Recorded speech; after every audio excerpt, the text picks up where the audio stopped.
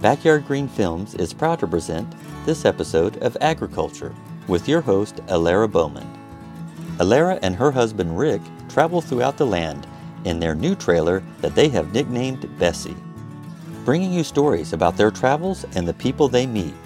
They visit farmers, ranchers, and just about anyone who loves putting their hands in the dirt or their feet in stirrups. For the past few years, they have been filming a documentary entitled The Holstein Dilemma: Heritage Breeds and the Need for Biodiversity, which will be coming out this fall. In those travels, they have gotten to meet some very interesting people. Here's one of those interviews. Hi, this is Alara. Welcome back to our podcast. If you've been listening to our adventures for the last year and a half, you probably know that we like to take notice on the holidays here in the U.S. and abroad. Since this podcast is being released on Labor Day, of course, we can't let that go by without remarking on it. For those of you not familiar with this American holiday, it's observed on the first Monday in September. It's an official federal holiday that started on the federal level in 1894, although many states have been celebrating it for years before that. It was set aside to remember and honor the American labor movement, as well as the work of laborers over our history and their contribution toward developing our country. Canada also celebrates their Labor Day on the first Monday of September, although they put a U in theirs. Of course they do, eh? Because that's what they're about. But as usual, our populace remembers the really important things on this day. For many, it's really the unofficial day of summer. The school semesters usually start up around this time, and the high summer travel season ends, and you can finally get rates on hotels where you don't have to take a mortgage out to stay the night. Lots of sports leagues like the NFL and the NCAA start up their seasons, and the U.S. Open tennis tourney happens around this time in Flushing Meadows, New York, so everyone goes outside to sit in the heat and watch the play. And in our other usual pattern, those not watching sports often go out shopping, because there are crazy Labor Day sales going on at this time too, which usually is responsible for this day becoming the second biggest shopping day of the year after Black Friday. Okay, so that's probably enough gentle poking at the American culture. Here's the part where you're probably expecting a deep and meaningful dialogue here from me about what it means to me and about the contributions of the everyday laborers here. Okay, that definitely is something that comes up in my mind on this holiday. But it's not the first thing I want to talk about this year. As we mark this day, I want to talk about the thing that my mind really dwells on as Labor Day approaches: fashion and politics. And not because it's a big election year or because the red carpet shows have been put off. Nope. It's all about my mom and the very proper cutoff rule that says wearing white after Labor Day is a serious faux pas. Now, you might remember that back in May, we did a podcast on the San Diego Seed Company, and in that one, I mentioned my mom's youthful decision to move from the very proper East Coast to the wild, swinging West. Or at least that's how it may have seemed to many people in the 1950s. But while my mom really thrived in the West, there were some things that were pretty much cemented in her psyche. And even after years and years in California, one thing she just plain could not bring herself to comfortably do was wear white after that magic day in September. I don't want to give you the wrong idea. My mom wasn't overtly disapproving of things like that with her California-born brood, and it really only showed when we'd dress up to go to church or go to a prom or a restaurant or something. She wouldn't have survived in Southern California if she didn't have some kind of relaxed flexibility, because it truly is that kind of laid-back place. But you could just see the painful wince on her face when we'd step over the line on that rule, kind of like that irritating buzz in the background that you just can't ignore. Honey, don't you think your tan shoes would go better with that outfit? That kind of thing. She wasn't a big fashionista, but she was tailored, preppy, Jackie O, that kind of dresser at heart. But in my opinion, I don't even think the Labor Day cutoff was truly about the clothing so much either. I think it was about tradition and being proper and staying true to those traditions that are inserted into our younger brains and become concrete. Because when you've done things a certain way for a long time, it's hard to move away from that. Some things just aren't done. Like the shoes, some things just become ingrained over time. Usually there was a reason for the thing in the first place. And that thing may or may not exist anymore, but it sure goes against the grain to do things any differently. Maybe people didn't wear white because if you've ever been to an area that has actual weather, you know that you just plain cannot keep things clean in the winter. Kind of like me and getting dressed for work. I've learned not to put on a shirt until right before I leave because if I do, it'll end up with coffee on it if it's light or toothpaste on it if it's dark. Okay, not quite the same thing as a coating of winter mud in New York, but you get the picture. There's often a pretty good reason we do things in a certain way. But then sometimes some people like to break the mold a little, mix it up, live dangerously, try something new. In this metaphor, in my world, that means wearing navy and black at the same time. Ooh, living life in the fast lane. Okay, so I'm still not able to do that with black and blue. I do have my limits. But if you're wondering where this comes in the world of agriculture, we learned early on in our documentary that there are big, huge piles of steaming verbal manure that lurk when you talk about heritage breeds, and not in the field. The whole idea of traditional breeds and new breeds and where the two meet is a really controversial conversation in many places. People can have very different ideas and be very passionate about them and about the best way to do things. The topic in the heritage breed world can be very controversial, very political, very traditional, very groundbreaking, and very messy. We'll give you some examples. So you want to know where the Buckeye chicken got its start? It was due to the efforts of a real trendsetter in Ohio, a female, no less, named Nettie Metcalf. She decided that she wanted a nice dual-purpose chicken in her farmyard that could dodge hawks and would lay dependably, wasn't lazy, that would forage well, and wasn't so scrawny that there was nothing to go in the pot. So she started mixing ingredients over time. Buff Cochin, Barred Plymouth Rock, Black-breasted Red Game, and a few other things. And after a bit of tinkering, this breed absolutely took off and became a true must-have accessory. Not only did it do the things she wanted, but rumor has it that this chicken is absolutely hell on wheels on mice in the barn.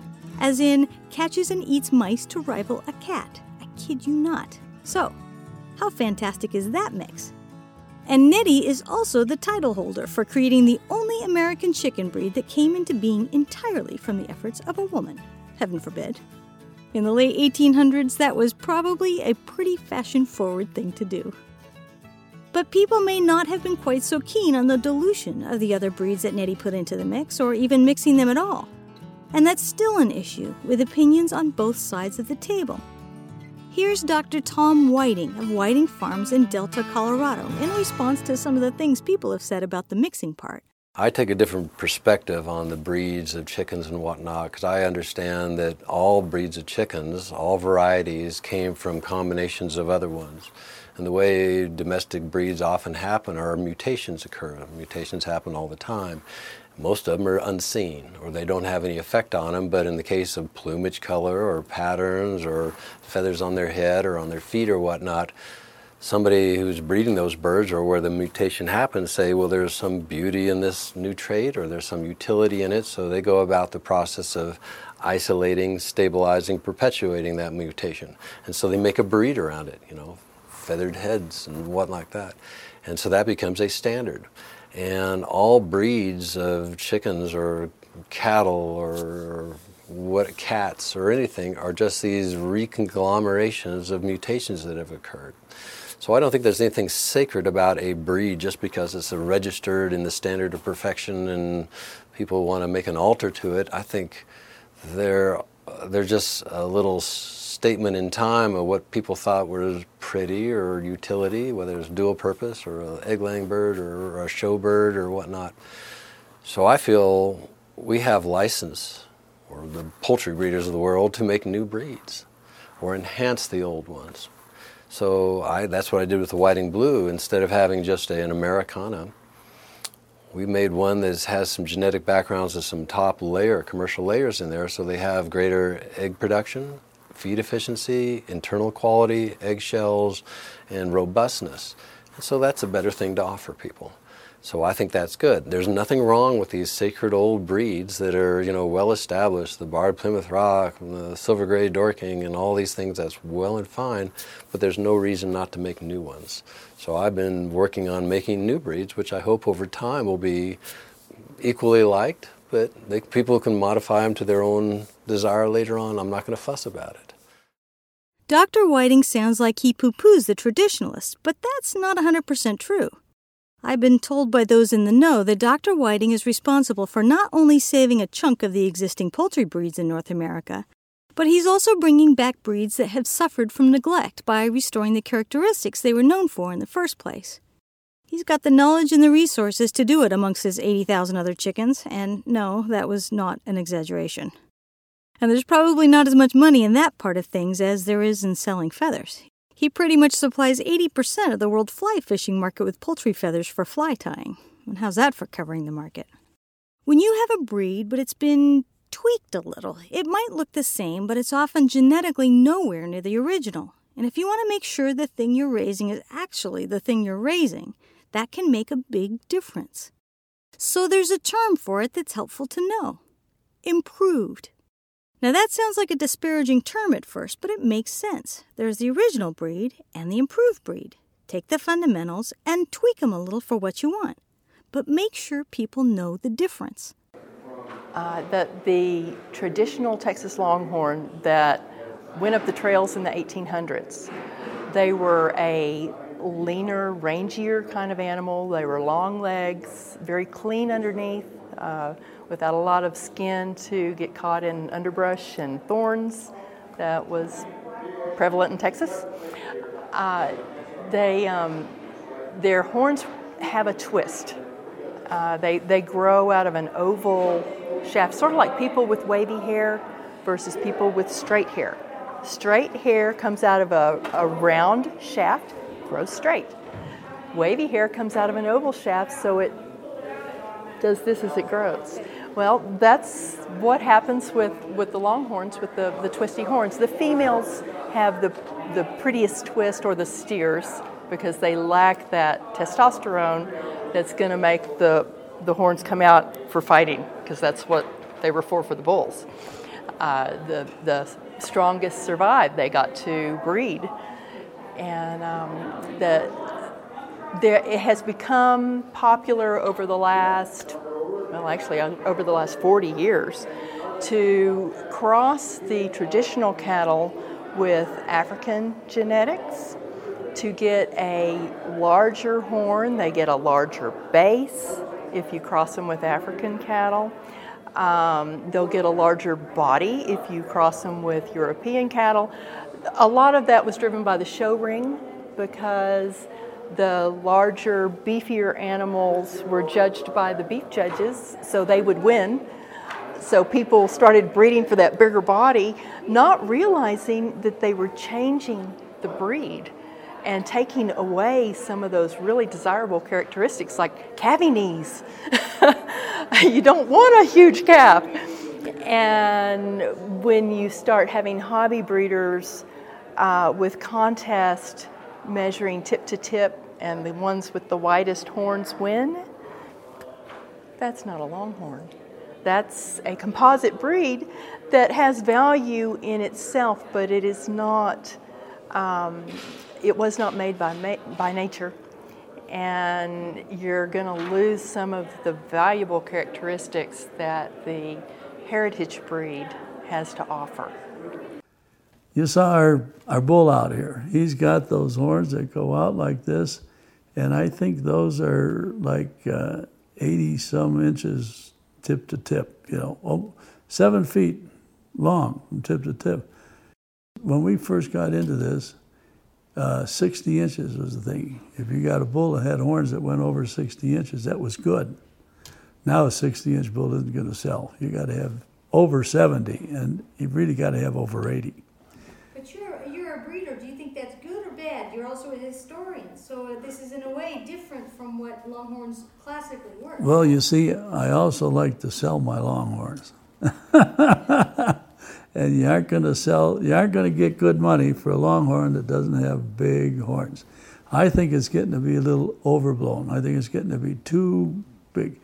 And everybody wants lateral horns, the horns that go out like that.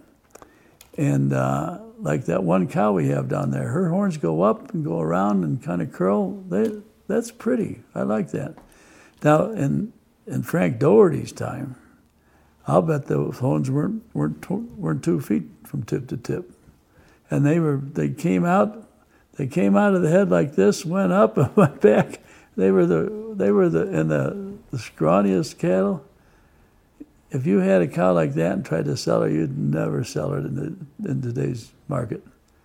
The Longhorn is a great example, as I have to say that those big horns and the beefy physique are really showstoppers.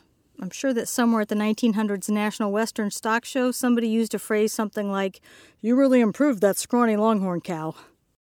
But this is where I also say that while I might admire the sheer mass of both beef and horn, if I had to raise cattle in the middle of Texas or New Mexico or California or anywhere I didn't want to have constant husbandry and help, I think I'd be buying the old version. CTLR Longhorns is what they call that breed that still exists in the non-improved stage. But it's in trouble because everyone wants new Coke instead of classic Coke. Thrifty on water and feed, doesn't get tangled up in the brush, great at chasing the coyotes and unwanted cowboys away, doesn't pass out from exhaustion quickly in nasty searing heat, and drops calves without my help, thank you. It just seems useful to me, so that's the kind of beef I would buy to start my ranch. This concept also applies to the plant people, in case you're thinking that the breed thing only applies to animals. For those of you who live in San Diego, we're big fans here of the improved Meyer lemon. That was one of the 3 fruit trees that my dad probably loved as much as he loved his children. Maybe more so considering that only one of his girls had kids and all 3 of those fruit trees produce like mad. Here's what Carrie Fowler of Svalbard Seed Bank fame has to say. Well, I think, a lot of people think that all of our food in the supermarket's GMO today, but actually, relatively small amount of it is. So, in the past, what we're really talking about in terms of a traditional variety versus a GMO variety are the techniques used for pollination and breeding. That's about it. So in the past, you would take pollen, you might even use a paintbrush, literally, and get the pollen from one flower, deposit it on the flower of another plant, harvest the seed from that second plant, and you'd have a breeding, the father and the mother. And so that's pretty traditional. Or the bees would do the work. They'd go from one flower to the next and they'd do it, and you'd save the seed, and that would be traditional. Today, with modern science, we have the ability to pinpoint particular genes that can be moved in a high-tech way from one plant to another, and that essentially makes a GMO. Now, technically, we may be moving the same genes that the bee will move, or that I might move with the paintbrush, but the fact that we're moving them using these genetic techniques makes it a GMO. So GMO technology has the ability of either doing exactly the same thing we've been doing all along throughout agricultural history for 12,000 years, or the possibility of transferring genes from one species, a different species, to another, even a very unrelated species. By the way, we do transfer genes regularly and routinely from species to species. There are more than 100 species of wheat, and nobody's concerned about whether there's a gene from one species of wheat going to another. I'm not talking about varieties. That's a different thing. There are probably 200, 300,000 different varieties of wheat, but separated out into a certain number of species. Not too many people are concerned about gene flow within those species, but with genetic techniques, you can potentially move genes from far-flung species into those plants. And then there's the part where all parties want to keep a breed and not mix it with anything outside, but it starts to change over time anyway. When you select within your breeding stock for certain characteristics, over time, that'll impact what comes out of the chute. So we like the idea of steers becoming working animals, and we love the idea of the history of the American milking Devon. And so we purchased a bull from George Washington's farm at Colonial Williamsburg, and his name was Cinco de Mayo, so he was born on the 5th of May. He has great heritage. You can see he has a very straight back, he has a strong head, he has a great rump, and so I grew up in a stock breeder in Nebraska and very much interested in animals, conformation and so on, especially cattle. So this is different than the East Coast milking Devon. They tend to be much. We were interested in their strength and their conformation, basically. And this is another picture that shows. This is Jesse. We nicknamed our bull Jesse James because both Paul and I went to the University of Missouri, and so this is the bull at 10 years old. This is one of our oxen, one of the oldest oxen, Davy, that you'll see today pulling the wagon. Davy is only 4 years old in this picture. They will grow until they're 8 years old. So he's already bigger than the bull at 4 years old when the bull is finally growing. So that's the reason you castrate and make a steer out of a bull, is to produce a bigger animal, more meat, and that's what basically becomes our steaks and hamburgers and other kinds of things, is the steer of the animal. If the milking Devon, they have three purposes. Their meat is very lean, their milk is high in butterfat content, about 4%, and the steers grow up to be excellent oxen. Sometimes, if that goes on long enough, it becomes a whole new thing. And that happened in the 1950s, when the Devon cattle people here in the U.S. had a fundamental difference as to which purpose of the tri-purpose thing was most important. They got smart about it and started to call them beef Devons and the other ones American milking Devons. Improve away, just call them something different. But I have to say, I see both sides of this thing. I'm really a traditionalist at heart, but I see the practicality of new ideas and new things for new needs. The world is a changing place after all, and we'd better change along with it. We just have to remember not to throw out the old things when making the new, or you can never make anything new again without an amazing amount of work, and a time machine, and one of those science labs in Jurassic Park that reconstitutes things out of amber. I'm just saying. Next week, we'll bring you a podcast from someone who has to deal with this conflict between tradition and improvement constantly. We hope you'll join us.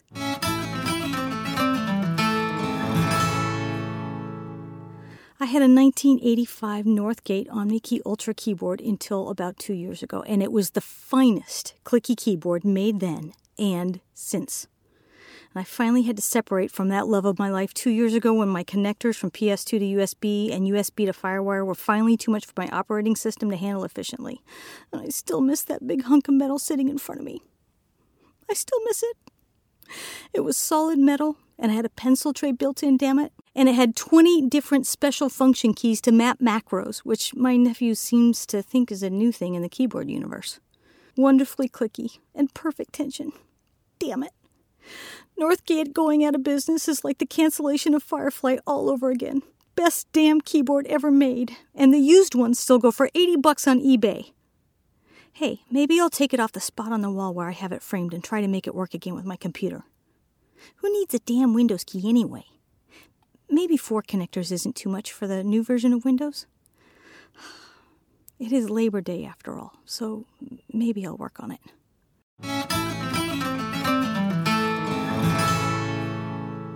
If you liked our podcast, please subscribe. This is how we keep going.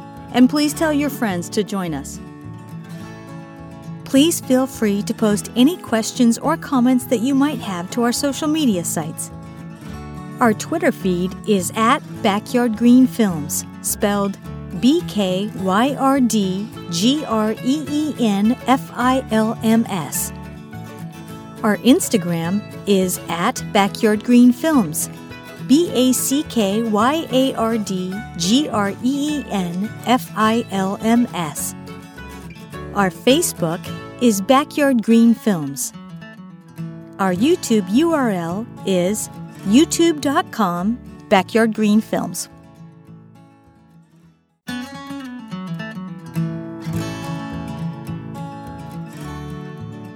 We'd like to thank all of our guests for joining us today.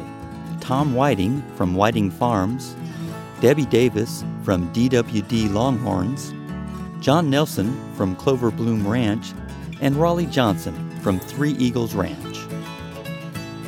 You can find all the links to their websites and more information about them on our information page for this podcast.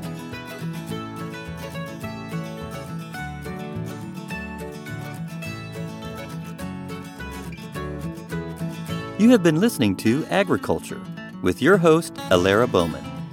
Please tune in for more upcoming episodes from our travels. I'm Rick Bowman, your behind-the-scenes editor. Until next time. This has been a presentation of Backyard Green Films Productions, all rights reserved, copyright 2020.